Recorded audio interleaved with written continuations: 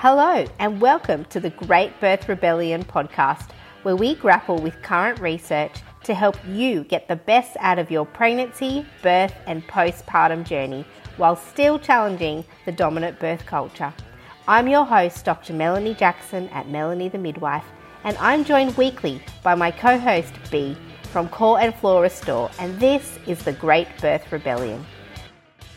All right, welcome everybody to the Great Birth Rebellion. Exciting news is that B is back. We had to do again. Tell your friends, B is back, B is back. I missed you, meaning you, Mel, and the listeners. I missed being here. I had massive FOMO over the twin episode, not being there for that one. Oh, I know. And then I had to do 2 episodes without you, and I'm sure they weren't as entertaining, but I'm so grateful that you're back because... And I'm sure you had to do far less editing. Actually, that was one upside is I was doing the podcast episodes. I'm like, mate, this editing process is going to be so smooth. But B's back. I'm back. We're here. That's it. We're back together again for the year. I don't think we're planning another break in the next 6 months or so, are we? No, we're here. All I can think is Spice Girls. Together again. Oh, no, that's Janet Jackson. I was thinking 2 become 1. Oh, let's just get into it. All right. Well, today we're finally doing pre-labor rupture of membrane. So PROM, P-R-O-M. Term. PROM at term. Well, let's kick off. Let's define PROM. And I'll tell you what we are doing and what we're not doing. So we are going to do pre-labor rupture of membranes. And some people call this premature rupture of membranes.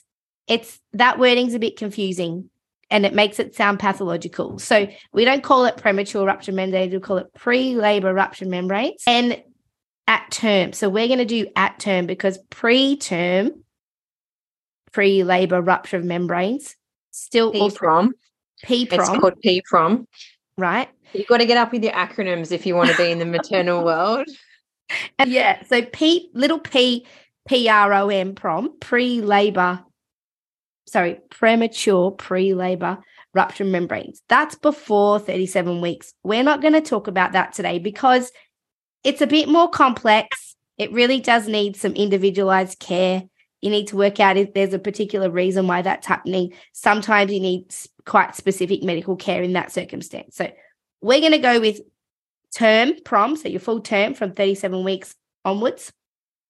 I just want to acknowledge here the language used around this because a lot of people prefer the term release rather than rupture because the word rupture can seem quite violent and aggressive, and release really kind of brings the ownership back to the person's who's pregnant's body, who has actually, and the baby, who've released their own waters. So I just want to acknowledge that we probably will use rupture just because it's ingrained in us, and it's just, well, we're probably just going to use the word PROM, right? So just know that that's what we're talking about. When we say PROM, we're talking about when your waters release at 37 weeks or more on their own. So we call it spontaneous rupture or spontaneous release, as opposed to somebody breaking your waters for you, which is called an ARM, A-R-M, artificial rupture of membranes or artificial release of membranes.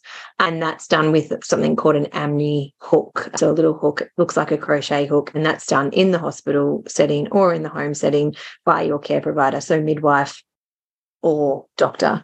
And we're not talking about that today either. We're talking about when your body and your baby beautifully release your waters on their own at term. True. And some people say my waters broke. Yeah, my waters released, my membranes ruptured.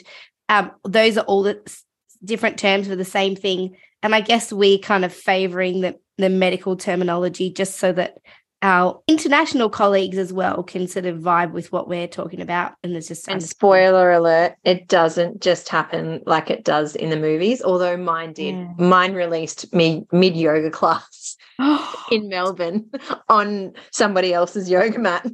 Stop it. Okay. Mine did happen Hollywood style, but typically they don't. Why are we stopping the podcast? Stopping it right here, and you need to tell us that full story of your membranes releasing in a yoga class on somebody else's mat, please. You can't progress through the podcast. It was my first baby. I'd just finished work like 4 days prior, and I just started this 5-week yoga class. And I remember sitting in it, and my really good colleague who was a midwife, and I'd been at her twin birth. It was the first breech birth I'd ever seen. Like, she was coming to visit me the next week, and I was like, oh, we're going to be able to do this class together. It's going to be so beautiful. And I was sitting there doing these really gentle stretches, and I'd had all the pre-labor signs that day that I'd totally ignored because I was only 36 weeks and I'm a midwife. So I was telling myself that I wasn't going to birth to 42. I'd had the diarrhea. I'd even messaged my husband, and I was like, what is this baby? We're going to have some serious talks to this baby tonight because it's moving around crazy like. And I had this like period like cramping in the class, and we were doing just a really simple stretch. Like, I think I was cross-legged, and I just like taking my arm over, and then I just felt this warm, hot liquid in my undies. And at first I was like, I thought I was bleeding, and then I just knew. I was like, oh, and I was like, right, just stand up and go to the toilet. So I stood up and went to the toilet. It was funny because after I had the baby, because I was doing the class at Mama in Melbourne where my private midwives were as well. So the class was in the same kind of complex. And so catching up with everyone later, they were like, we thought you might have been doing a poo, but we also, so we wanted to leave you. We didn't want to be like a check on you and think that you're okay. I didn't think I took that long, but I obviously took that long, panicking in the bathroom. And they had no pads. I was like, how does this place not have any pads? But just taking a moment in the bathroom to be like, right, I'm 36 weeks. My waters have just released. Okay, I'm about to have a baby. Like, so I'd gone into the bathroom, and then I came back to the mat. And I sat on the mat because I'd borrowed the yoga mat. I didn't have my own. And I was like, just get through the class. You'll be right. So you just thought, right, waters are broken. Just carry on with this yoga class. I was like, just finish the class and then go home. And then as I did the next move, more water leaked out, and it like was all over the mat, and I couldn't like conceal it anymore. Like, I'd just kind of been hiding it with my jumper. And it smells like sperm. We're going to get to that. But it smells like sperm. So my spermy baby liquid is all over this borrowed mat that it probably cost me like $1 to borrow. It was probably free back then. It was 2017. And I just thought, B, you've got to get out of here. And the teacher looked at me. She's like, are you okay? I must have just had horror like all over my face. And I was like, our waters have broken. I'm going to go home. And because I was a midwife, it was just so normal for me to say that. And like, I look back now, and just everyone else's face in class was horrified. And the teacher was horrified. She was like, do you want me to drive you home? And I was like, no, I'm fine. And then my husband's biggest fear was that, because we'd just gotten it wasn't a new car, but it was like a new secondhand car, that my waters would release all over the car seat. And he was like, you should take like towels with you. And I was like, no, fine. And I didn't even care. I think I was just, I was like, just get home. So I sat and I just leaped the whole way home. And then I started contracting and I had a baby. But yeah, my waters released mid-yoga class. It was great. Yeah, for people listening, it's very unusual to just suddenly release your waters, in public. Yeah. So yeah. It's not like the movies show it, which is what we want to highlight here. Exactly. So we're talking about pre-labor ruptured membranes, and that means, as Bee's described, is that your membranes break before contractions start. So the characteristic of pre-labor ruptured membranes is that you haven't got contractions. So your waters are broken, you're not contracting. I will say, though, it's just happened to me twice. Both my labours started this way. And like I said in the one at yoga, I wasn't having contractions. I wasn't having regular contractions. But my baby and my body did this beautiful movement when it released. And I don't know if anyone listening to this who's had their water spontaneous release have felt this too. But it was like a little bit of period cramping, a little bit of baby like wiggling into position. It's almost like he was like, both of my boys were like, okay, we're ready now. Bang, go. And they released them. I'm not saying they did they probably did a fancy dance move. I'm going to go with they did a fancy dance move to release them. But there was a little bit of cramping, and then there was nothing again. Like, there was no contraction. So we're not having regular contractions most of the time. And I think statistically what we see is that waters typically release at around 8 to 9 centimeters. When you're in labor, you've been contracting regularly, your cervix is dilating, and then the water's released. And we often see that as a build-up of pressure, water's released, and then the body continues to dilate, and then baby descends into the pelvis and we get the fetal ejection reflex if physiology is respected and allowed in that space, and then baby is born. And I think this brings us to a really important point, is what I want to say here. Like, it doesn't actually, we don't go, okay, this has happened, now this is going to happen. Everyone is different and every labor is different and every pregnancy is different. But what we're talking about today is you've reached term, you've reached 37 weeks, and then they've released and you're not contracting. Now what? Now what? So if this happens to you, pre-labor rupture of membranes or pre-labor release of membranes, then it's 60 to 80% of women will go into labor within 24 hours of having released their waters. So and 60 to 80% will go within 24 hours. And by 72 hours, 95% of women will have gone into labor. So that's by 3 days. If your waters have broken, membranes have ruptured, waters have released, then only 5% of pregnancies will persist longer than 3 days without labor. So, I think as well, these stats are a little bit shady because, these stats are collected within a system of intervention. So we don't know how many women maybe will have gone into labor later than that, or sooner than that, given the right environment. So, but those are the current stats. So that's spontaneous labor. 60 to 80% will spontaneously go into labor within 24 hours, and 95% will spontaneously go into labor by 72 hours or 3 days. Most likely thing that will happen to you if your waters break is that you'll spontaneously go into labor within 24 hours. And I do think there's a maternal factor related to your waters breaking before you go into labor. Like you said, both your babies did that. I've had clients whose labors all started with pre-labor rupture membranes with no contractions. And they're like, yep, this is what happened last time. And the second time, I remember I wasn't at yoga the second time because I had a baby and it was 4:00 in the morning. But I remember waking up and just feeling this rush of love for my eldest who was laying next to me. And I just snuggled him. And then I felt that pain again. And I was like, this is the pain I had last time. My waters are about to release. And they did, right there in bed with my husband and my son next to me. And I was like, wow, that was exactly the same as it happened last time, which we often tell women every pregnancy is different, every birth is different. But mine definitely both started exactly the same physiologically and how they felt physically. And they started the same. And so we can and so that's normal for me. So if we talk about kind of why this would happen to somebody, now it could be a completely physiological reason, as you experienced, as my clients have experienced in the past. Some women, that's just how their labors start. There's quite possibly nothing wrong, but sometimes it can be a sign of something wrong.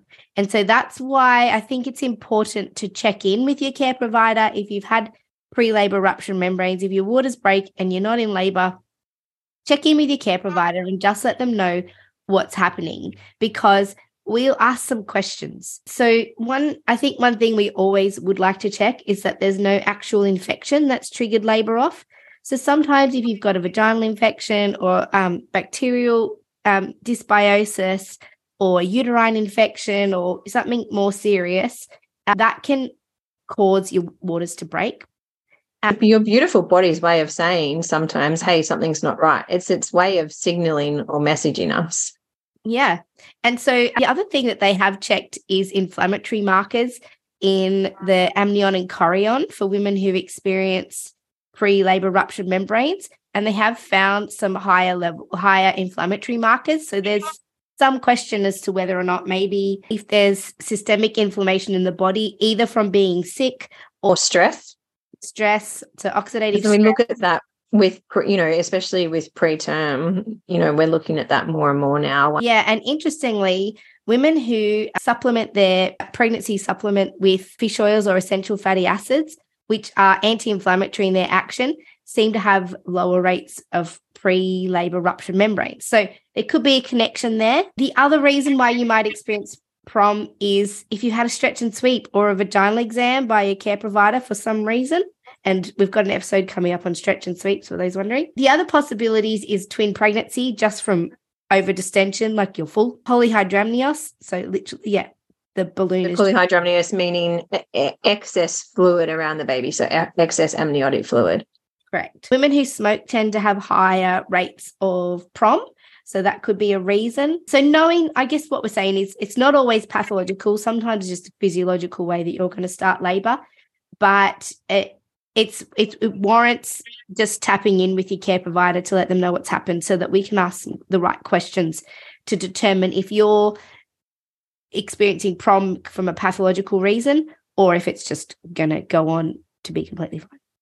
The reason for this episode, though, is it's not typically managed like that in the maternity care system. So it is quite heavily and strictly managed in most maternity care systems, and that we're going to explain how and look at the evidence around that today. Let's rewind it and go back to the anatomy because we haven't really explained the anatomy first, just for those that, go ahead and explain the anatomy and then let's explain how they can release. Sure, let's do that. So when you're pregnant, your placenta is attached to your uterus and then the baby is encapsulated in these two membranes, the amnion and the chorion. So the amnion is the layer closest to the baby that's in contact with the amniotic fluid, and then the chorion sits over the top of the amnion.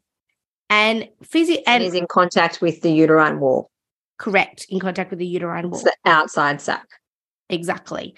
So there's water inside where the baby is contacting the amnion, the amniotic fluid.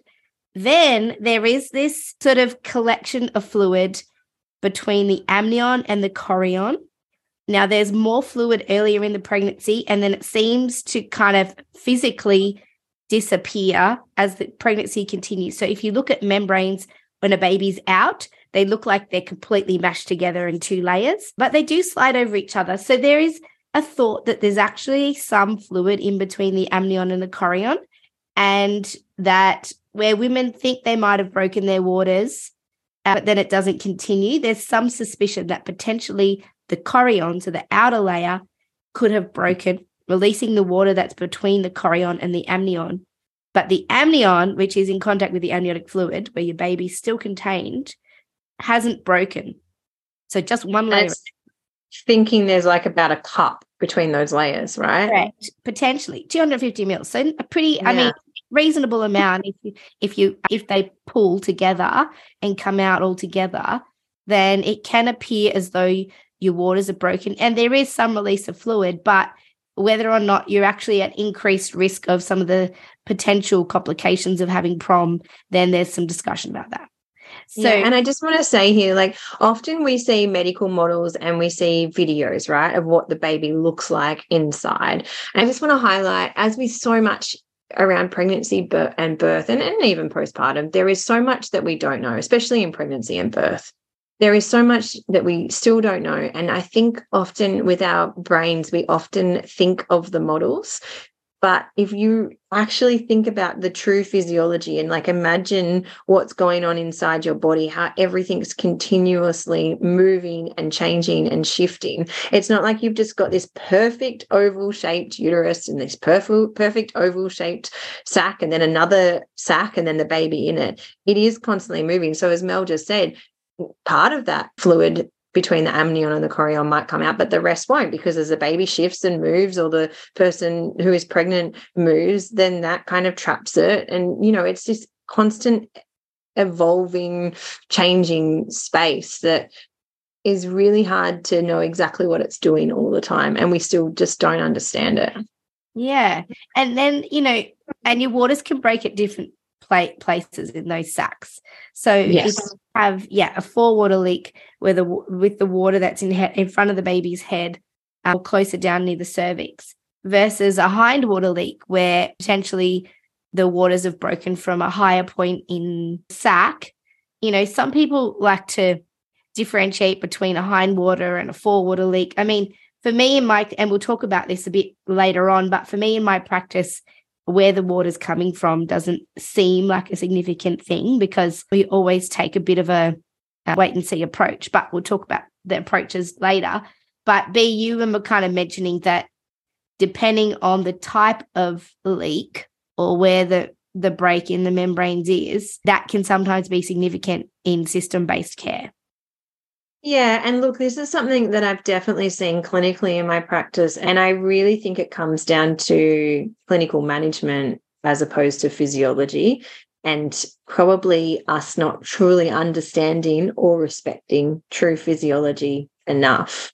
So, I'm going to generalize here, but for water, so imagine that water between the presenting part and the cervix, right? So typically the presenting part will be head down. And I want to say for this talk and what we're speaking about, we are talking about babies that are cephalic, breech babies who have waters breaking. That is waters releasing. You always want to check in with your care provider, 100%. When there's been that trickle and there's been that, have my waters broken? Have they not? What typically happens is people will go into a hospital and there is a test, and we're going to talk about this a bit more in detail, but they'll have the test, they'll have it confirmed that their waters have broken, and then nothing will happen.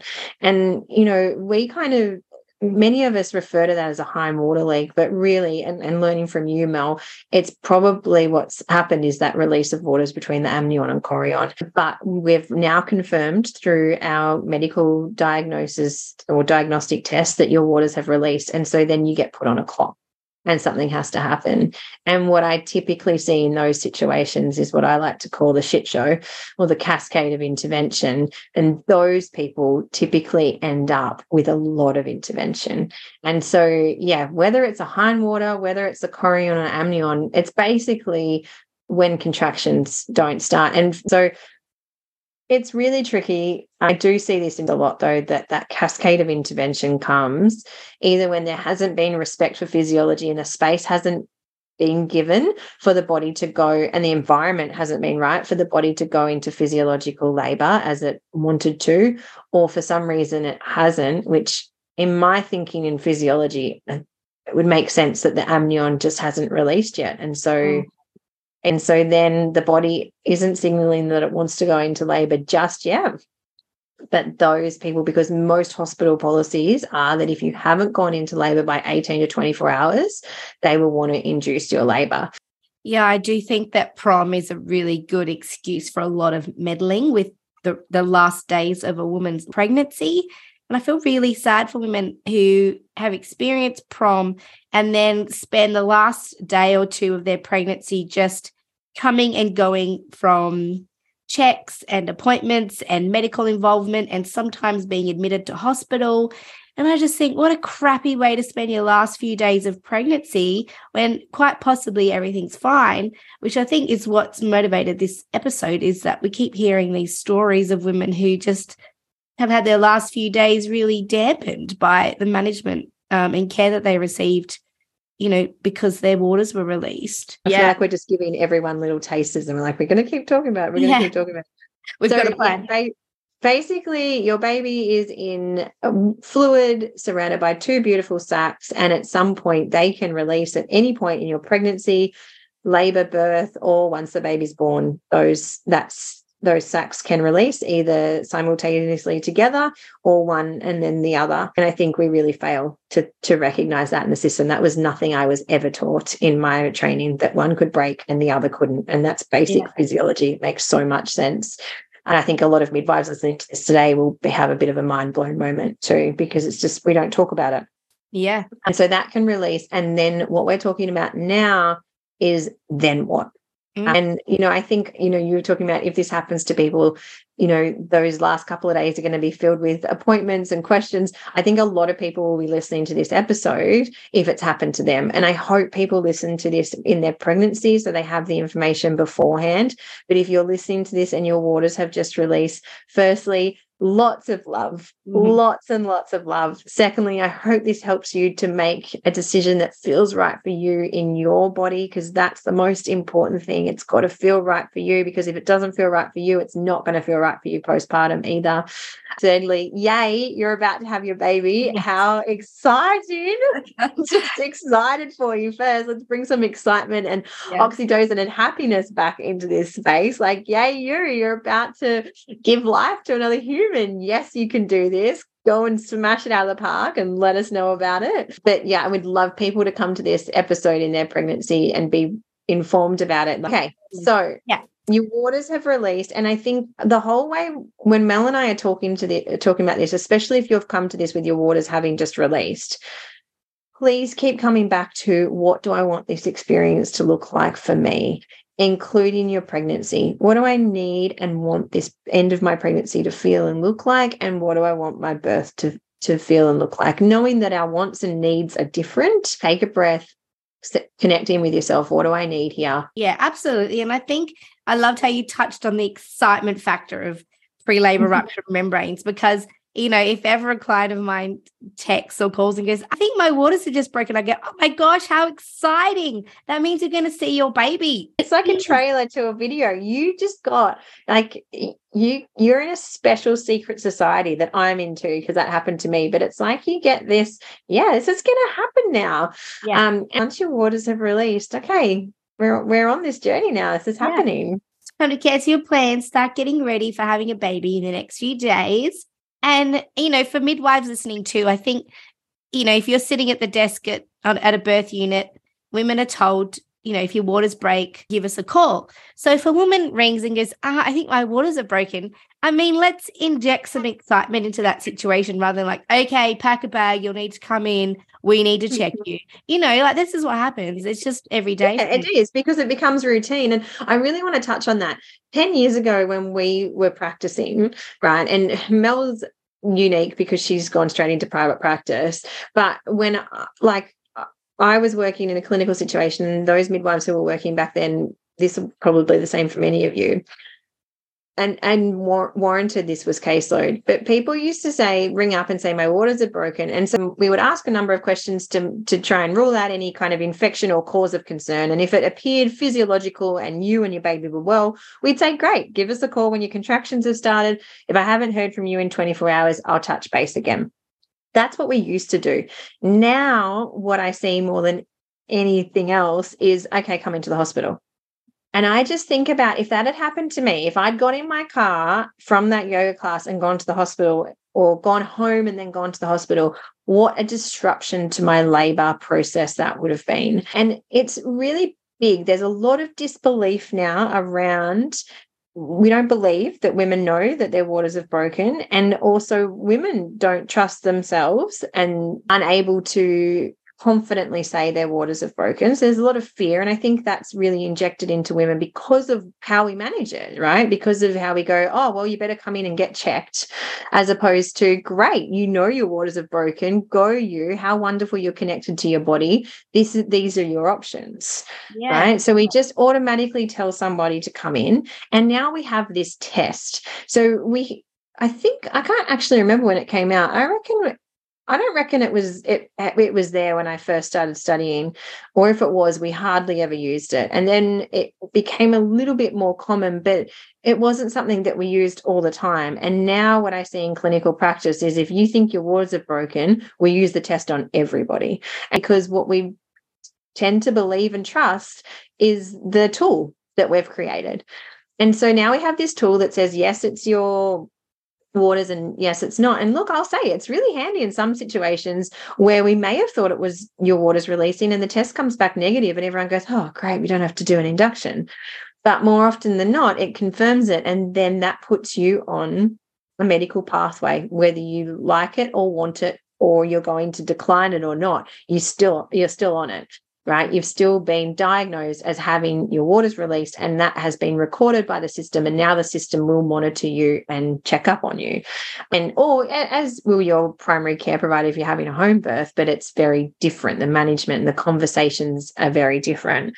So we used to ring up and we say, great, wait it out. And now it's like, nah, come in. And I just think about, if you are one of those 60 to 80% of people that your physiological plan, your body and your baby's plan was to labor, if we then look at how the environment affects that, which we know it does, it affects that beautiful, delicate mix of hormones, you get in the car, you drive to the hospital, you might have to wait. Typically, they're going to want to do a CTG, they're going to want to do a spec and an exam and all of that stuff. How does that make you feel? Does it make you feel safe and gooey and excited and loved up and able to have that oxytocin flowing, or does it not? Now, for some people, it will. Some people are going to want that. As with everything we talk about, there's no right or wrong standard. There's just what's right or wrong for you. But it is a huge disruption now, this whole let's confirm if your waters have broken. And it becomes quite routine practice, especially in big tertiary hospitals. You go into this very conveyor belt system where this check is done, confirm, right, you're all good, go home or get induced. Yeah. And, it's not that uncommon. So it's about 8% of pregnant women will experience pre-labor rupture of membrane. So, At term, correct. 8%. 8%. So, maybe 1 in 10, 1 in 11 women will have this. So it's not that uncommon. So the fact that, we've kind of, as with everything in in maternity care, we've kind of medicalized this whole process for a lot of women. As you said, sometimes there's some uncertainty as to whether or not your membranes have actually ruptured, whether or not your waters have broken or released. And there is a few ways of being able to tell. So if you're in that camp, put a pad on and then check it again. And you could do the sniff test, which is what B and I were talking about the other day. Amniotic fluid doesn't smell like wee. It's got a unique smell and it actually does smell like sperm. It does smell like sperm. We went to university. We paid a lot of money to be trained how to smell a pad. Smell the pad. But I don't think midwives smell pads anymore, though. And really? I don't know. I've never seen a midwife smell a pad. But I often say to my clients, what does it smell like? And they're like, it doesn't smell like wee. So it could be another thing. I mean, and you spoke about the test of how to check if your waters are broken. The other thing it could be is just vaginal fluid. At the end of your pregnancies, I don't know, man. Turn into a very slippery, lubricated water slide, baby slide. Yes. You are very slippery and very wet, and you have to change your undies a lot, and it's not talked about nearly enough. Yes.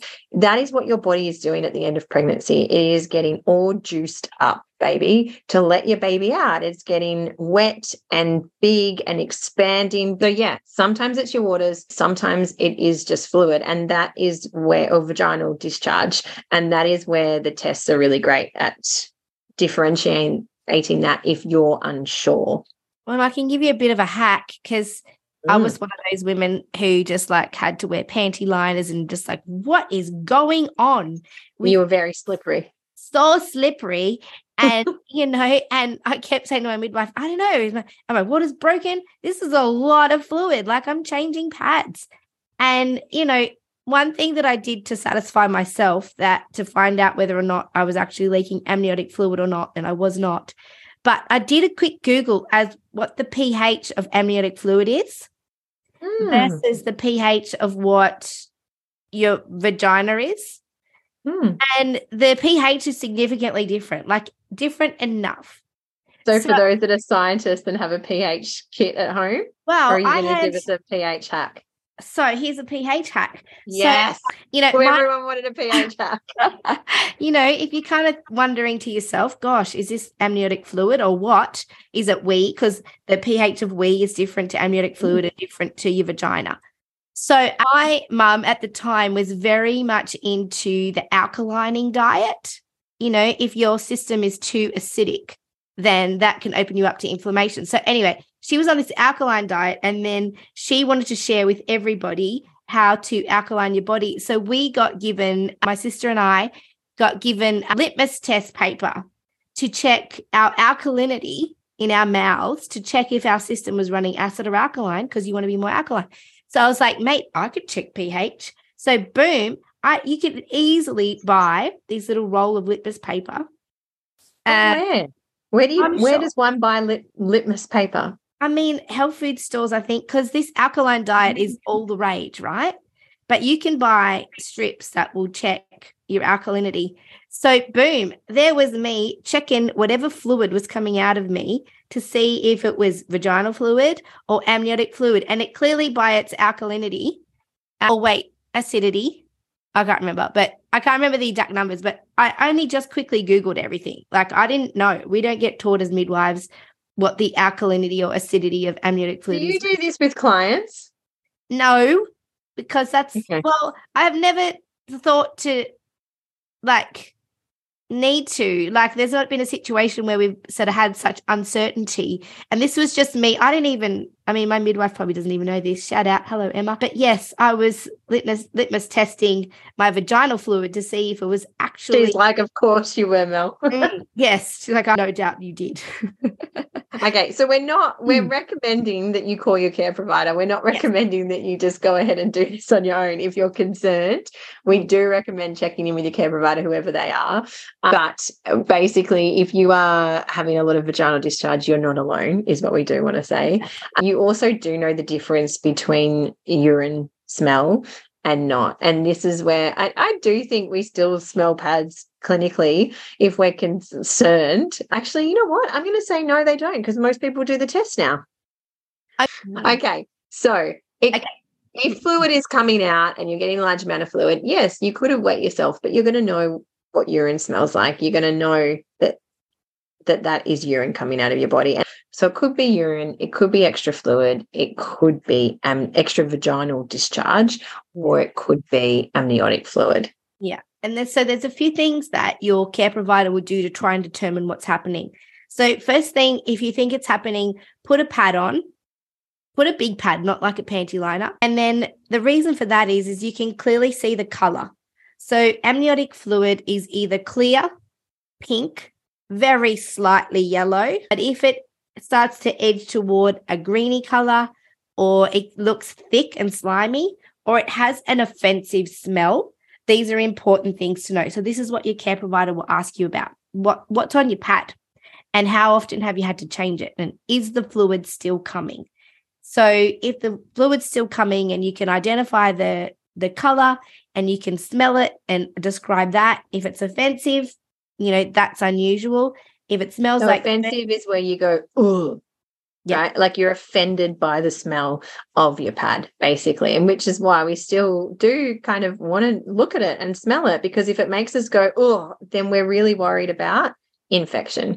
Right. If it just smells like sperm, then you're like, oh, well, that is not offensive. But offensive smell makes you go, oh, yuck, or you're offended by it, right? Think that we're worried about infection. Yeah, it's unusual. So that'll be the first thing. And I'll talk more about what we'd recommend next if your waters are broken. But at the very first, put a pad on. They'll ask you some questions about that. So we'll start by we'll move in now to explaining some of the common management strategies that you'll experience if you experience PROM. So the reason we want to talk about this is we feel like it's overmanaged in hospitals, but let's tell you what you can likely expect. So you suspect your waters are broken, you've put a pad on, and you give your care provider a call. They will ask some questions about what color was it, what time did it happen, how's the baby moving, do you feel well? They'll ask you to check your temperature because, the amniotic sacs, the amniotic chorion, part of their function, not only do they contain your baby and the amniotic fluid, but they create a barrier that stops any untoward bacteria or infectious agents from moving up from your vagina into your uterus and to your baby.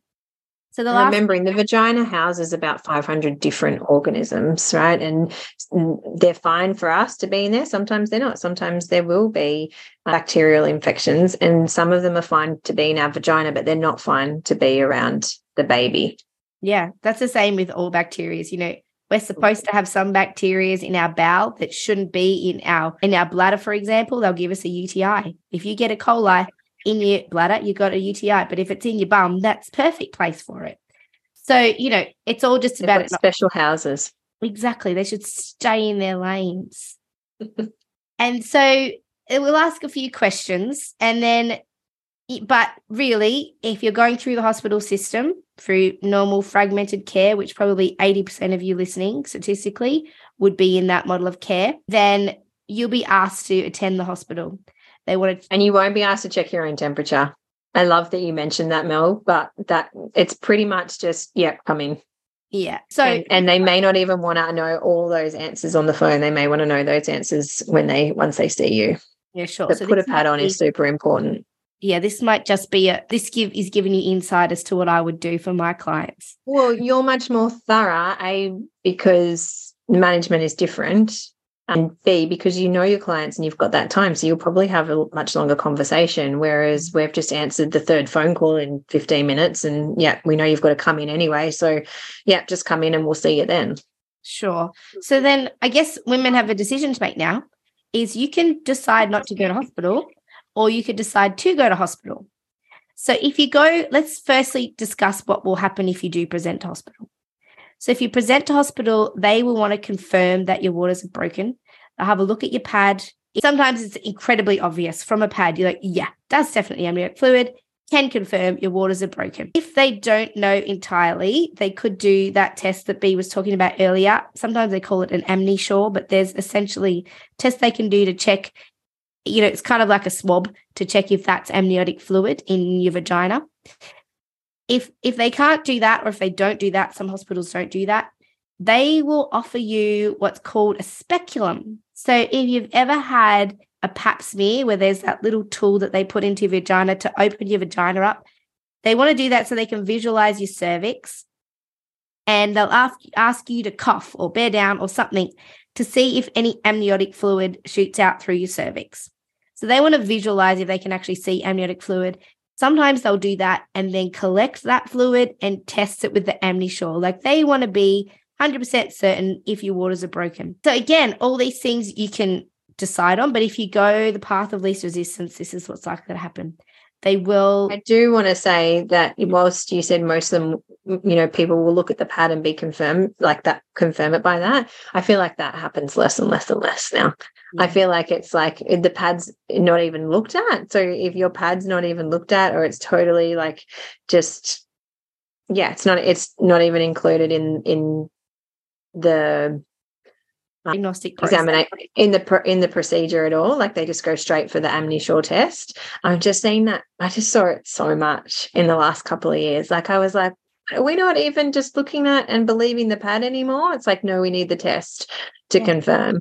So I just, that may not happen. And again, it's your choice whether you have the test or not. If and as it is your choice to go in the hospital or not, but it's totally your your choice whether you have the test or not. If you are confident and you don't feel like you need that test, then that's your choice.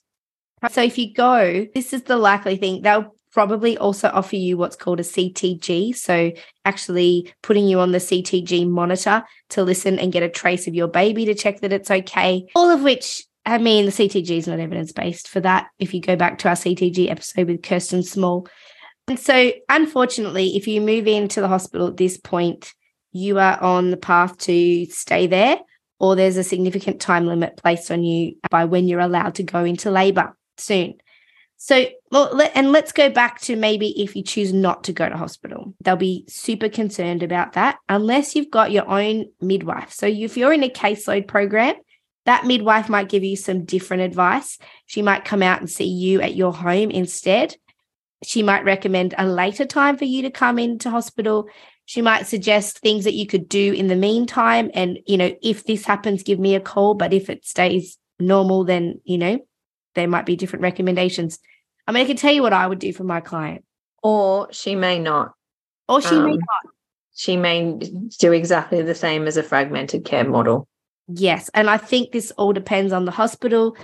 It depends on the midwife. It depends on the policy. It depends on their comfort level. Depends on their experience. Depends if they're already in trouble at work. It just really depends. And actually, I'll even say to my clients, look, if your waters break in the middle of the night and you can see on the pad that the color is normal, so it's clear or pink or a very lightish yellow, and your baby's moving well, and you can't feel anything strange in your vagina, don't put anything in your vagina. That's my next advice. But, one very, very rare thing that can happen with rupture of membranes is that, you can get cord prolapse, super rare, not really an issue if you're not in labor because your cervix isn't even open, especially if your baby's head down.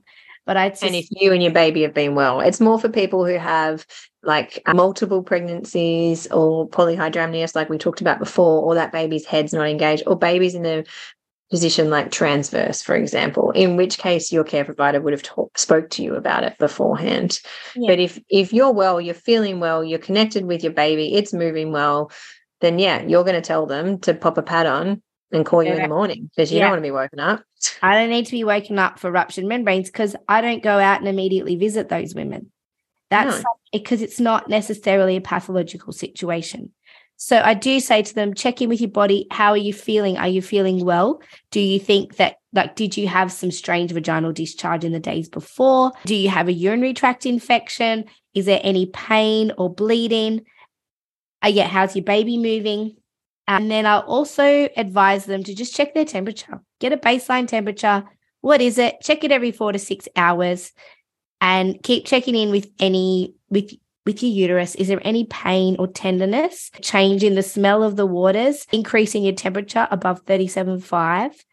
And if all of that checks out, I'm just like, put a pad on, have a rest. You're probably going to have your baby soon. Congratulations.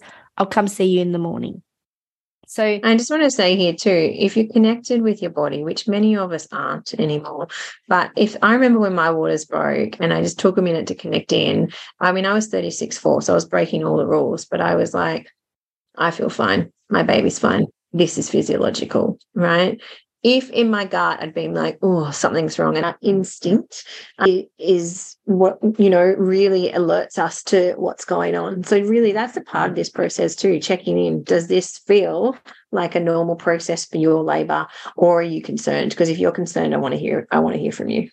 Totally. And my top advice to people with pre-labor rupture membranes is do not, under any circumstances, put anything in your vagina, not your fingers, don't have sex. I would personally recommend not having a vaginal exam or a speculum or anything upwards. Avoid a bath if you can. We want to prevent any upward ascending infections. And we know very clearly from research that internal vaginal exams, digital vaginal exams with fingers and probably a speculum, there's a direct correlation between the number of vaginal exams you have and an increased risk of infection. So keep everything out of your vagina. So you've basically got some options. Your option is to just sit at home and wait and check on yourself and the color of the waters and the movement of the baby and your temperature and the smell of how everything is and how you're feeling, and wait for labor to start. There's a 60 to 8% chance that'll happen in the first 24 hours. You could agree to attend hospital and have a check there. You could agree or not to the speculum or internal check. You could agree or not to having an amnisure done. You could agree or not to having a CTG. You can go there just for some advice if you wanted to and just say, well, what would you have me do next? What do you think I should do next? Get some advice, ask all of your questions, and then make a decision. They might suggest that you stay in hospital until you go into labor, or they might suggest an immediate induction. They might suggest oral or IV antibiotics and admission to the antenatal ward, particularly if they're having a busy day on birth unit and they don't have time to induce you. Then they will sit you on the antenatal ward until they are ready. So there's so many possible options. So B was talking about before, have a think. What do you want? What do you feel like you need? Well, there is some research about women's experience of PROM, and actually overall, they reported more satisfying experience having been induced prior to 24 hours than the waiting process. But I suspect that for them, the waiting process involved a lot of medical checking, a lot of time in hospital away from their family, potential internal examinations, crappy hospital food, fear-mongering from their care provider, this ticking time so their last 24 hours of their pregnancy was a really bad experience and really upsetting. Or 48 or 72 hours. Yeah. biggest thing here that we haven't mentioned yet that often determines what path you go down is whether you have consented to the GBS test or not. So if you consent to the GBS test and if that comes back positive, you will be recommended then and there to have an induction once your waters break straight away. And this is, if you haven't listened to the GBS episode, go back and listen to it because it's super important in you deciding what you do here. So again, you still have options. The option that will be presented to you is that your labour be induced. And what I have seen from the debriefs I've done, not from the clinical care that I provided, but from the debriefs that I've done, is that people will be actually in labour. They'll be in beautiful labour already. Their bodies will be starting to do their own thing, and they'll still be commenced on the Syntocin and drip. And that is barbaric. I think that's where the cascade of intervention comes in, is that if you've consented to the GBS swab way back, in your pregnancy, and then you've got preterm rupture of membranes, then boom, you're automatically on the induction train. Yeah, and we talk about cascade of intervention so much in labour, but really what I'm seeing is the cascade of intervention is starting earlier and earlier and earlier in pregnancy with extra ultrasounds, antenatal vaginal examinations, booking inductions from 37 weeks just in case the booking system gets booked out, and the GBS test, and then and the car ride, once your waters break, going into hospital to have that confirmed is an intervention. Yeah. Your labour has been disturbed. It's been disturbed. And then the more your labour is disturbed, the more questions you have to answer, the more decisions you have to make, the more you're interrupting the physiological process that likes to be completely undisturbed. Everything is a disruption. So therefore, a disruption is an intervention. And so we want really in this time to be doing oxytocin enhancing things because, there is a time limit for how long your waters can be broken before the chances of some complications could arise. So ideally, you'll go into labour within the next 24 to 76 hours. And so 72. you want 72 hours, right? Exactly, 3 days, 1 to 3 days.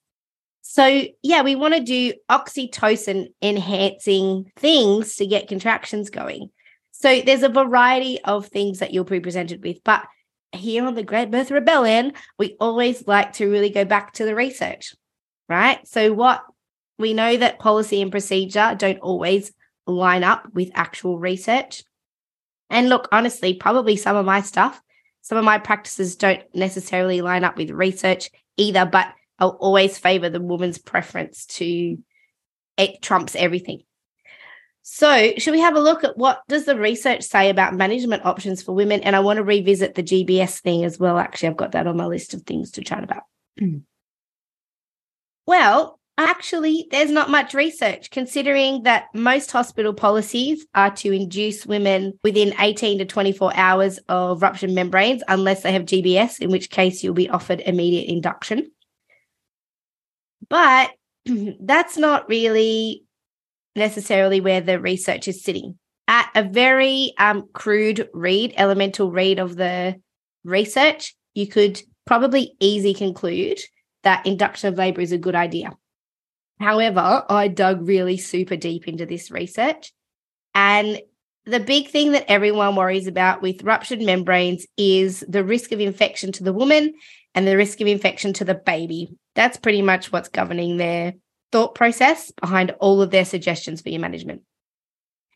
So actually, B and I did sit down with an author the other day of the Cochrane review that's called Planned Early Birth, so with induction, versus expectant management for pre-labor rupture of membranes at term. So this paper compared planned induction, so early birth, to just waiting for labor to start. So we sat down with her so we can chat through some of this anyway, based on what she said, but also obviously I've gone into all the research. So I'm going to start by talking about this Cochrane paper. So you can Google it. It's in the resource folder as well if you're on the mailing list for the podcast. It's in there, but you can easily get this for free online. So planned early birth versus expected management for pre-labor rupture of membranes at term, so 37 weeks or more. Now, the background to this paper states that it's not yet clear if waiting for birth to occur spontaneously after prom or if intervening with induction of labor is better. So keep in mind this review was done in 2017. So, but I mean, it's still only 5 or 6 years ago that they were questioning what's better. We're not really sure what we should be doing. So it was not that long ago. So this Cochrane review found 23 trials to include in the review, but they declared that 20 of them were deemed to be of low quality or at high risk of bias. And only 3 of the papers were judged to be at low risk of bias. So if a paper is biased, that means it's basically the findings are unreliable. So only 3 papers were considered to kind of have a level of reliability. And with all of the 23 papers combined, there were 8,615 women included. But really, the main paper that included the most numbers to the research was written in 1996, so nearly 20 years ago. In 3 years, it'll be 20 years ago. And it contributed 5,041 women to the pool. So this paper, thankfully, was one of the 3 that was at low risk of bias, so one of the better quality research papers. So the rest of the 3,500 women came from the other 22 studies, 20 of which were of poor quality. So really, still the best source of information on the topic of prom seems to be this paper that was written in 1996, and there's not been a whole lot more high-quality, large studies done since then. But, I mean, I'll tell you what Cochrane found because, you know, this is some research that maybe your care provider will be accessing. So the Cochrane paper concluded, and I'm going to read their conclusion just word for word because it pretty much says it all.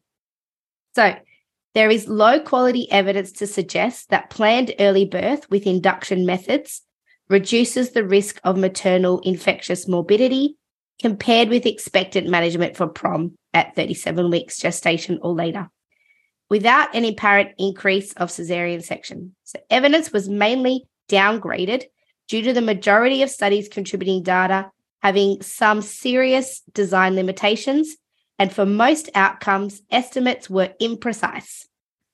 Although the 23 included trials in this review involved a large number of women and babies, the quality of the trials and evidence was not high overall, and there was limited reporting for a number of important outcomes.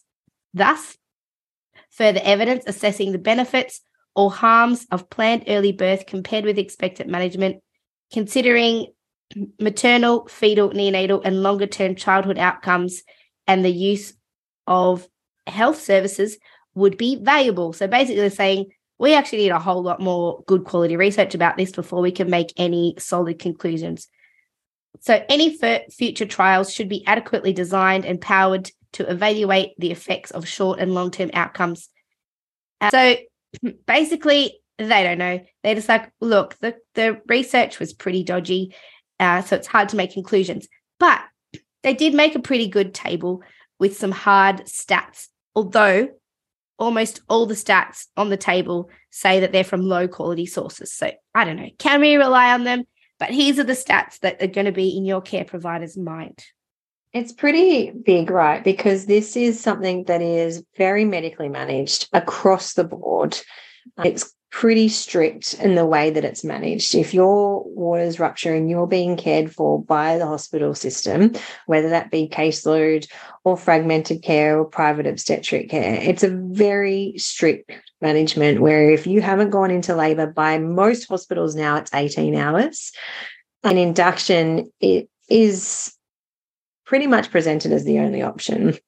Some healthcare providers are getting much better at presenting the other options, but it's definitely the most favourable option. It's the more highly recommended option. Yeah.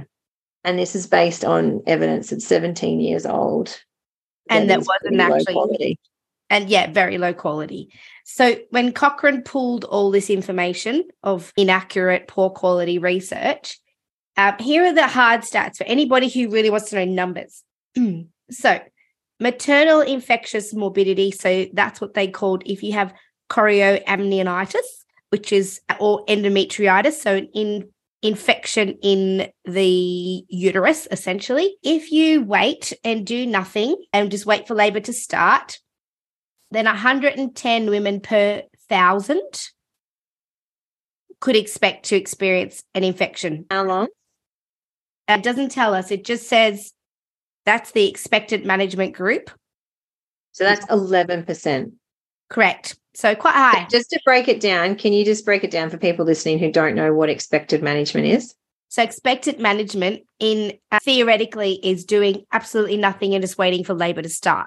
But what we will discover later is that in these research papers, which I'm going to talk about, there were people in the expected management group, a high number of people who actually went on to have inductions. So whether or not these stats are actually correct, we don't know. But essentially, what Cochrane is saying, that 110 women per 1,000 or 11% will go on to experience a maternal infection. If you have an induction, the numbers says from 36 to 79 women per 1,000. So they've averaged it out to 54 women per 1,000 will have an infection themselves. So still 5.4%. So an induction reduces the risk of maternal infection from 11% to roughly 5.4%. So we're talking maternal infection right now. So the Correct. person who is pregnant becoming sick. Correct.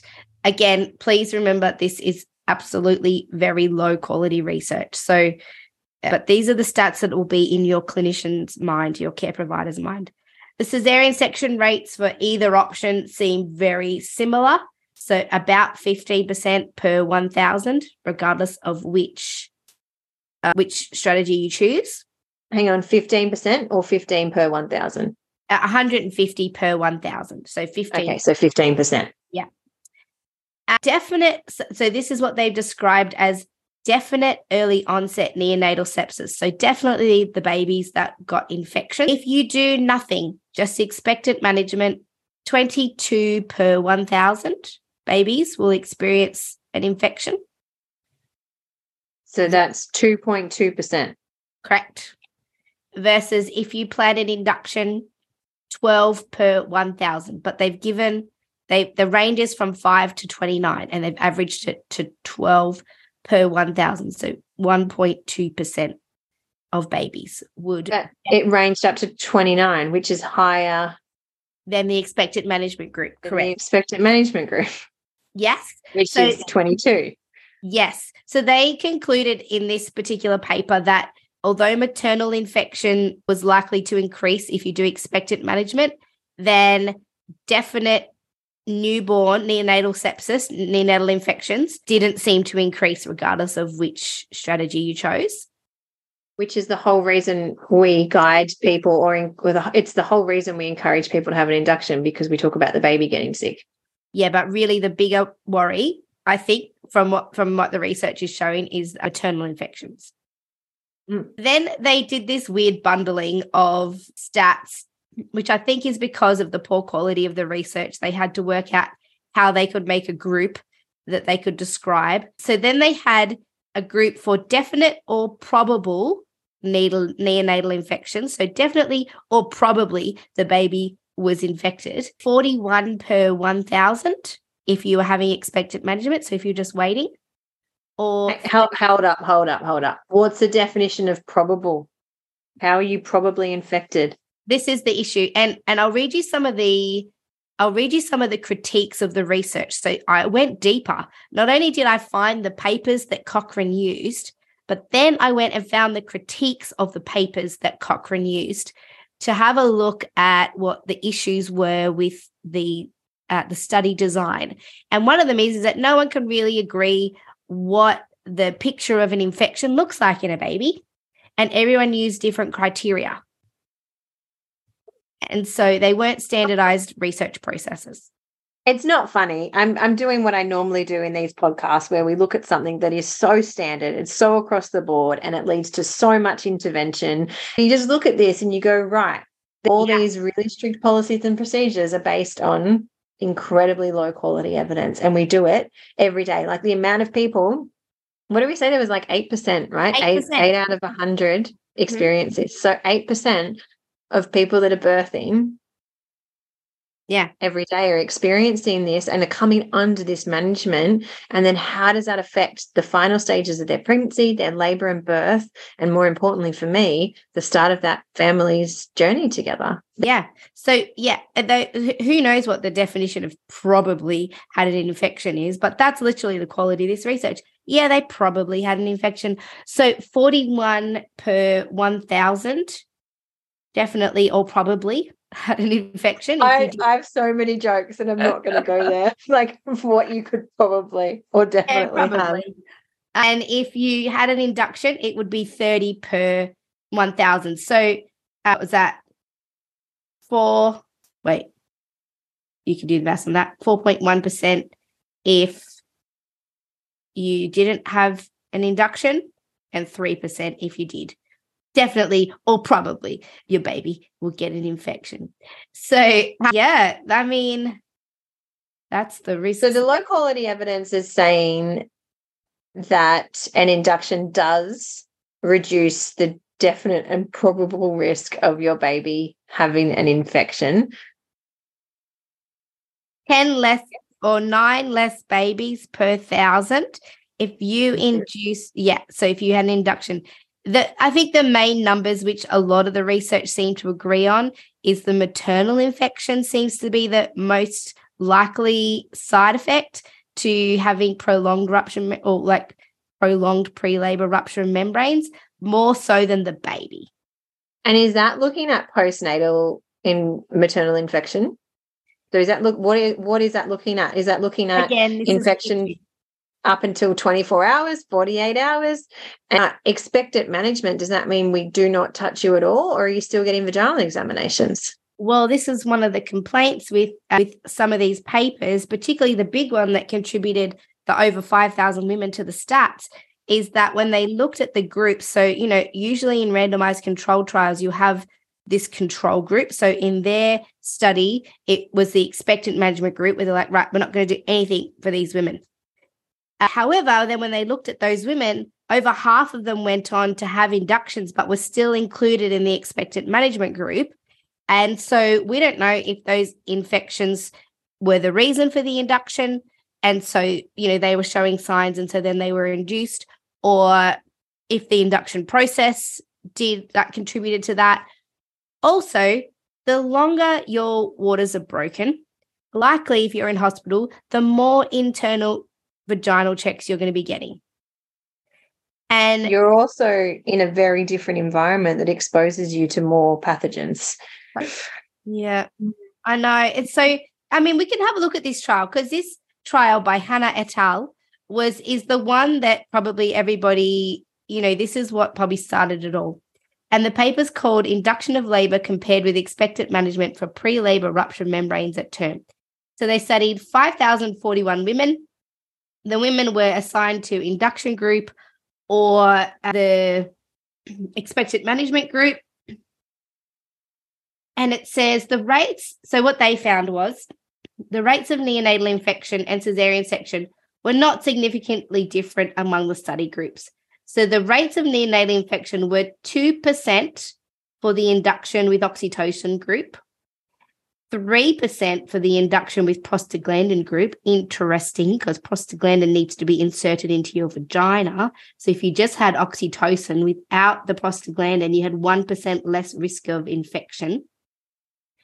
Versus, the expectant management group that had oxytocin also. So if you waited but then got induced, it was 2.8% of infections for babies and 2.7% for expectant management with also prostaglandin. So the rates of cesarean section range from 9.6 to 10.9%. Gosh, that's because it was done in 1996. Of course, the rates were that low. Clinical chorioamnionitis, so the woman's infection in the woman's uterus, was less likely to develop in the women in the induction with oxytocin group than in the expectant management group. So it was 4% if you were induced or 8.6% if you waited. which kind of roughly correlates to what they found in the Cochrane one, where it was roughly double risk of infection for the women if they didn't get induced. Women in the induction groups they also looked at their experience, and it said women in the induction groups were less likely to say they liked nothing about their treatment than those in the expectant management group. So basically the experience was better if they'd been induced. But that's quite possibly because the alternative was a crappy long stay in hospital. I'm just making conclusions by that. So the conclusion is that women with pre-labor rupture membranes at term, induction of labor with oxytocin or prostaglandin, and expectant management result in similar rates of neonatal infection and cesarean section.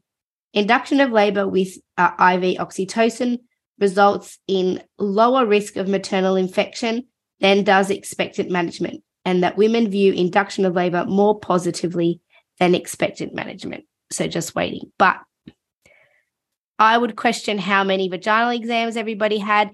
The other argument with this paper was that there was no written policy or recommendation for how antibiotics would be used.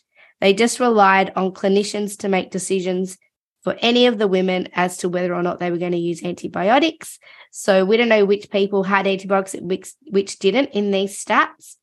And so then, whenever somebody writes a paper, there's lots of opportunity. You can write to the editor of a paper and put in a rebuttal against the paper. So found a number of these. There was at least 4 or 5 people who responded to this paper with some concerns. And so one of them I'd already spoken about is that in the expectant management group, they actually also included inductions. But this is what this other author said. It said the 2 strongest associations between infection and pre-labor rupture membranes are the time from the first digital vaginal examination until delivery and the total number of such examinations. Frequent digital vaginal examinations are usually necessary during the induction of labor process, but inductions are quicker. So, maybe you're going to have less infections because the time from the first vaginal exam to actual birth is shorter. But a cornerstone of previous research on expectant management involved minimizing the number of such examinations. But Dr. Hannah, the author of this, and her associates stated that digital vaginal examinations were avoided. However, their expectant management group underwent significantly more digital vaginal examinations than their induction with oxytocin group. So this person has commented that it's quite possible that the women who waited had more vaginal exams and therefore more risk of infection, and maybe that was the source of infection, not the prolonged rupture membranes. And could be the source of their discomfort or not liking their management, so not liking waiting, because we know that vaginal examinations are one of the biggest causes of obstetric violence and birth trauma. Yeah. And then, and the other issue here, when we're talking about the biggest finding being maternal infection, somebody else wrote in and suggested that, so they stated, we are concerned that the author's definition of chorioamnionitis, which is this maternal infection, was too liberal, leading to the inclusion of women with fever, but no other signs of intrauterine infection. So they're saying that they basically just said, if you've got a temperature above 37.5, boom, you're in the maternal infection group, you're included in those stats. And so, but fever is not the only sign of an infection. You have to, there's blood tests you can do, C-reactive protein, there's all kinds of tests you can do after the birth. So there was a suggestion that the quality of this paper wasn't so good because they actually defined an infection too liberally. So, what am I saying? I don't know if we've actually given people any helpful information except to say the research is actually not good, in the sense that we can't really make very good conclusions. But what is good is the research on the use of antibiotics. So, because that's the next thing that you might be offered. If you choose to decline induction of labor, you're probably going to have it lorded over you while you have to stay in hospital then. Well, we want to put you on antibiotics then, or IV antibiotics, and they'll give you all these requirements for like, okay, we won't give you induction, but you will have to agree to A, B, C, and D. So let's have a look at the use of antibiotics for pre-labor rupture membranes. Does it change the outcomes? We've got a Cochrane paper, and it's the most up-to-date paper that is available. And actually, we checked this with Philippa, who we spoke to, who was a Cochrane author, and she agreed, yes, that's the finding. They were some of my colleagues. So I'm going to read you the... Hang on, we just need to say it's from 2014. It is, but we don't have anything better yet. No. So, it's almost 10 years old. So, Cochrane, we'd like an update, please. Yes, please. Make it snappy. Thank you, Cochrane. Thank you. I think an update would be pretty amazing, actually, because a lot is being done in this space now. Yeah. So let's have a look. What did they find? Let's just go to the author's conclusions, because I'm not going to bore you with the method. But this was an updated review. So obviously Cochrane will update their reviews. So they've done an update. And it said, this updated review demonstrates no convincing evidence of benefit for mothers or neonates from the routine use of antibiotics for prom at or near term. We are unable to adequately assess the risk of short and long-term harms from the use of antibiotics due to the unavailability of data. Given the unmeasured potential adverse effects of antibiotic use, the potential for the development of resistant organisms, and the low risk of maternal infection in the control group, the routine use of antibiotics for prom at or near term in the absence of confirmed maternal infection should be avoided. And I got closer to the microphone for that, because basically they're saying is, don't use antibiotics unless you can confirm the woman has an infection, which, of course, let's stop using antibiotics prophylactically. We've got an issue where people are developing antibiotic resistance. Sometime in the near future, we're not going to be able to use antibiotics because all the bugs are going to be resistant. So can we just really sparingly keep antibiotics for infections that are actually happening, because they're really bloody good medicines. They can stop you from dying from an infection. Absolutely. If you've got an infection and it's in your uterus, mate, I don't think a natural therapy is going to save you. I think you need to have some antibiotics. But if you don't have an infection in your uterus, what this paper is saying is we don't currently know the long or short-term effects of wiping out people's microbiome with prophylactic antibiotics. What is that doing to us as a human race? And can we just stop using them when we don't need them? So that's the current research on antibiotics with prom. And I'm not going to say anything more about that, except for GBS, which I promised I'd come back to. All right. This is a multifaceted issue. B's just going to zone out while I go on a rant about GBS. So if you heard our GBS episode, it is a really good one to go back to. So if you're sitting there with prolonged rupture membranes, or if you're GBS positive and you're thinking, oh my gosh, what if my membranes rupture? Go listen to the GBS episode. That'll tell you what we think about GBS screening and GBS management. So if you've declined the GBS screening, then you may still have a problem on your hands, because the hospital doesn't like uncertainty. They may treat you as GBS positive because you declined the GBS swab, and they may recommend immediate induction.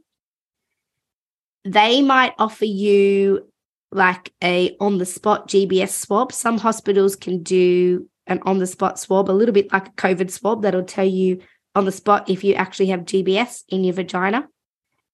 Or what I do, because one of the risks for your baby getting GBS infection is prolonged pre-labor rupture of membrane, so over 24 hours. So yes, it's a bacteria.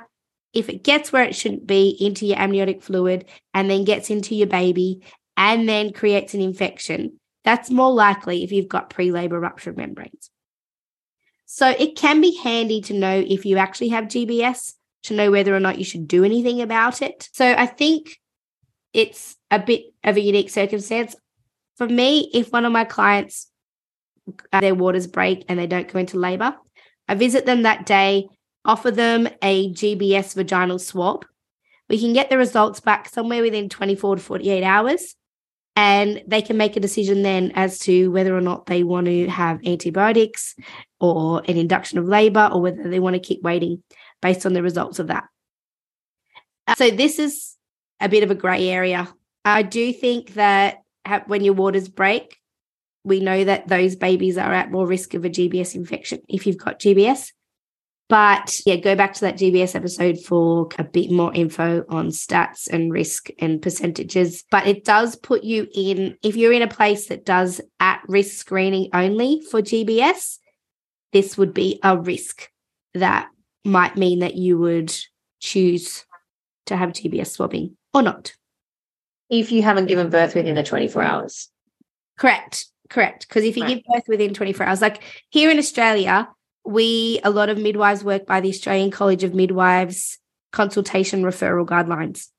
And pre-labor rupture of membranes in the ACM guidelines is a category B if there's no sign of infections, no issues, or category C if the woman's had pre-labor rupture membranes greater than 24 hours. So before 24 hours, it still sits truly within a midwifery scope. We don't have to refer. We don't have to consult. We don't have to do anything. We can just do midwifery care. If it goes over 24 hours, it's category B, which even then is just a consult. Category C, if they develop infection, that makes total sense to refer to, escalate their care. Yeah, that's all I got to say about pre-labor. Oh, I got a bit more. So women who were like, what if I decline? How do I go into labor? So if you've declined induction and you're doing expectant management and you're waiting to go into labor and you're keen to be in that 95% of women who actually give birth within 72 hours, there are some things you can do. Still do not put anything in your vagina. I would still monitor your temperature every 4 to 6 hours. Keep fit. And your loss. And your loss. So put a pad on, keep having a look at your amniotic connection to yourself and your baby. Exactly. So if any of those change, that could be a sign that you're brewing an infection. That could be a really good reason to seek medical advice. If none of it changes and you're feeling well and your amniotic fluid is a normal smell and normal color and you've got no temperature and your baby's moving well, I don't believe you have a problem. So how do you get labor started? There is a little bit of research, but it's not really on the side of it. But I always encourage women to have acupuncture to try and get labor going. Do anything that increases your oxytocin and happiness levels. Do something fun. Don't have sex. But orgasms, if you could have a clitoral orgasm, that could well and truly... And not penetrative sex or anything into your vagina, but right. Clitoral or stimulation and nipple stimulation, or anal, because some people do, depending on how their pelvis is wired, or programmed for anal orgasm. Orgasm is the trick because you want that oxytocin peak. You could do raspberry leaf tea because we know that can help with uterine contractions. Clary sage, essential oil, aromatherapy oil. Do, some joyful things. Have fun with your children, eat great food, have a laugh, watch a comedy show, just enjoy. Yeah, I want to say here, because so many, and this is like my I really hate seeing, there's so many Instagram videos of people just bouncing like crazy on balls and curb walking and doing all that. Again, it comes back to, regardless of whether you're choosing a medical model or you want to wait for physiological, how do you want to spend the next 24 hours of your pregnancy? And we have all these things, and I do love acupuncture and I love massage, but if they're agenda filled and you're doing them just to tick a box, that's, your body's not going to interpret that as let's release oxytocin. It has to be real, and connection is the best thing that we can do there. So, and unfortunately, this is what happens when people have that 24-hour mark. They go into that agenda mode, tick box mode. Let's do all the things. Let's try all the things. And often I think you can be so much better just holding your partner's hand, looking into their eyes, having a beautiful chat, enjoying the last few moments, hours or days before you become a family or before your family extends. Like having an orgasm for the sake of having one to start your labor. Having an orgasm because you're filled with love and it feels good. Great. Like do less is what I want to say here. Do the things you enjoy, connecting with yourself. Oh, yeah, it's And, so hard and though, because women it's so feel hard. so much pressure from their care provider. Like, well, if you haven't gone into labor in 24 hours, so yeah. Let's just scrunch up that piece of paper, that checklist, and just get totally present. What does your body feel like it needs? And this is story as well yeah. about one of my clients. She was actually a midwife and she was full term, like ready to have a baby. She had 2 older children and she called me one morning. She said, Mel, my waters have broken. I was like, cool, great. I mean, what do you want to do? She's like, well, can't go into labor today. No, it's my son's birthday and I've got all the food and I think it was at like a trampolining gym. He had all his friends coming. He's been really looking forward to it. So not going to do anything. I'm going to do that party. I'm going to that. And then I'll just have my baby tonight. Okay. So cool. No, not having it today. I was like, okay. I mean, sure. If that's what you need to do. So she did it. She just put a pad on, carried on with her day, determined I'm not going into labor right now because I'm busy. This guy's got to have a birthday party before this baby's born. So did that, hosted the birthday party, fed everybody, tidied up.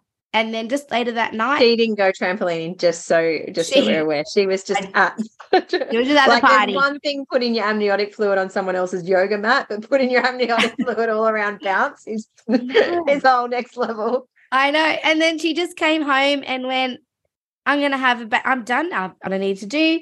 She went into labor and had a baby just at home. Like it was just part of her day.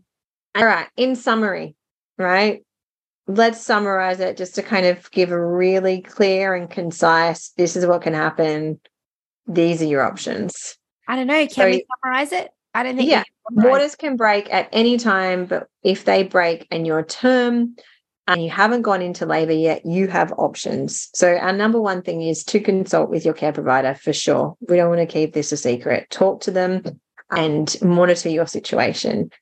If you're with a private midwife, it's going to look much more different and we'll let them talk with you about it. But if you are being cared for and plan to birth in a hospital, your option is to wait at home if you feel well. So your option is to stay at home and wait and do whatever you feel like you need to wait for spontaneous labor within that time period that you've given yourself, which is typically for normal physiological range, you've got a 60 to 80% chance to go into labor within that 24 hours. The other option is to go into the hospital. Once you're in hospital, your options don't stop there. You do have options of what you are willing to receive in terms of care. So basic observations like your temperature, monitoring of the fluid, all of that kind of thing, whether or not you have a test to confirm it or whether you are confident that it is your waters. And if you're not confident, then have the test, right? The risk factor there is that something has gone into your vagina. And so typically the test is done with a spec. Well, not typically, it is. It's done with a spec. So a spec goes in and we do the test that way. And then a CTG, whether you want that or not. And then the options will be presented to you. If you have GBS, even before any of that starts, the preferred option will be to have your labor induced. So if we go without GBS first, if you're GBS negative or you're being treated as negative, your option is to go home and wait spontaneous labor. You will have the option to be induced if you want to, and you may want to. Again, there's no right or wrong, just whatever feels right for you. There may be the option to take antibiotics and wait. And again, we looked at the evidence on that, but it's up to you. And then if you are GBS positive, again, you've got options. You can wait, you can go home, you can accept induction, you can accept antibiotic cover and still await physiological labor. The antibiotics are given intravenously, so through an IV access, so a cannula. They're not tablets that you swallow. Is that it? Is that summarized? They're your options, right? Yeah, I mean, yeah, and just go. I think as well, there's some things in maternity care where we can't give you a statistical or hard reason for choosing either option. I think there's a real call here to tap into what you would normally do for yourself and how you intuitively feel what you want to do, because that intuitive knowledge is as good as, if not better, than the current evidence we have. And the policies are not necessarily based on evidence because we actually don't have very good. So it's okay to see yourself as an authority in this space and make a decision, because, you know, the research isn't great. We can't give you a very good reason to accept any of the intervention, just like we can't give you a very good reason to decide to decline everything. So it's up to you guys. As always. Yeah. Yeah. Big love if your waters are currently releasing out of you. Yay. We wish you the most epic birth ahead and beautiful postpartum and lots of postpartum healing. Thanks, everybody. That was this week's episode of The Great Birth Rebellion, and B and I will see you in next week's episode. Bye. My voice is just gone. That was it was long. There's a lot of info, I reckon. Thanks for listening with us today. Don't forget to subscribe to our podcast on your favourite podcast platform and join our mailing list at melaniethemidwife.com. Mel sends out weekly emails with access to all the evidence we use in this podcast. You can find out more about Mel at melaniethemidwife.com and find out more about me, B, at coreandfloor.com.au. We can't wait to bring you next week's episode of The Great Birth Rebellion. Yeah! Yeah. All right.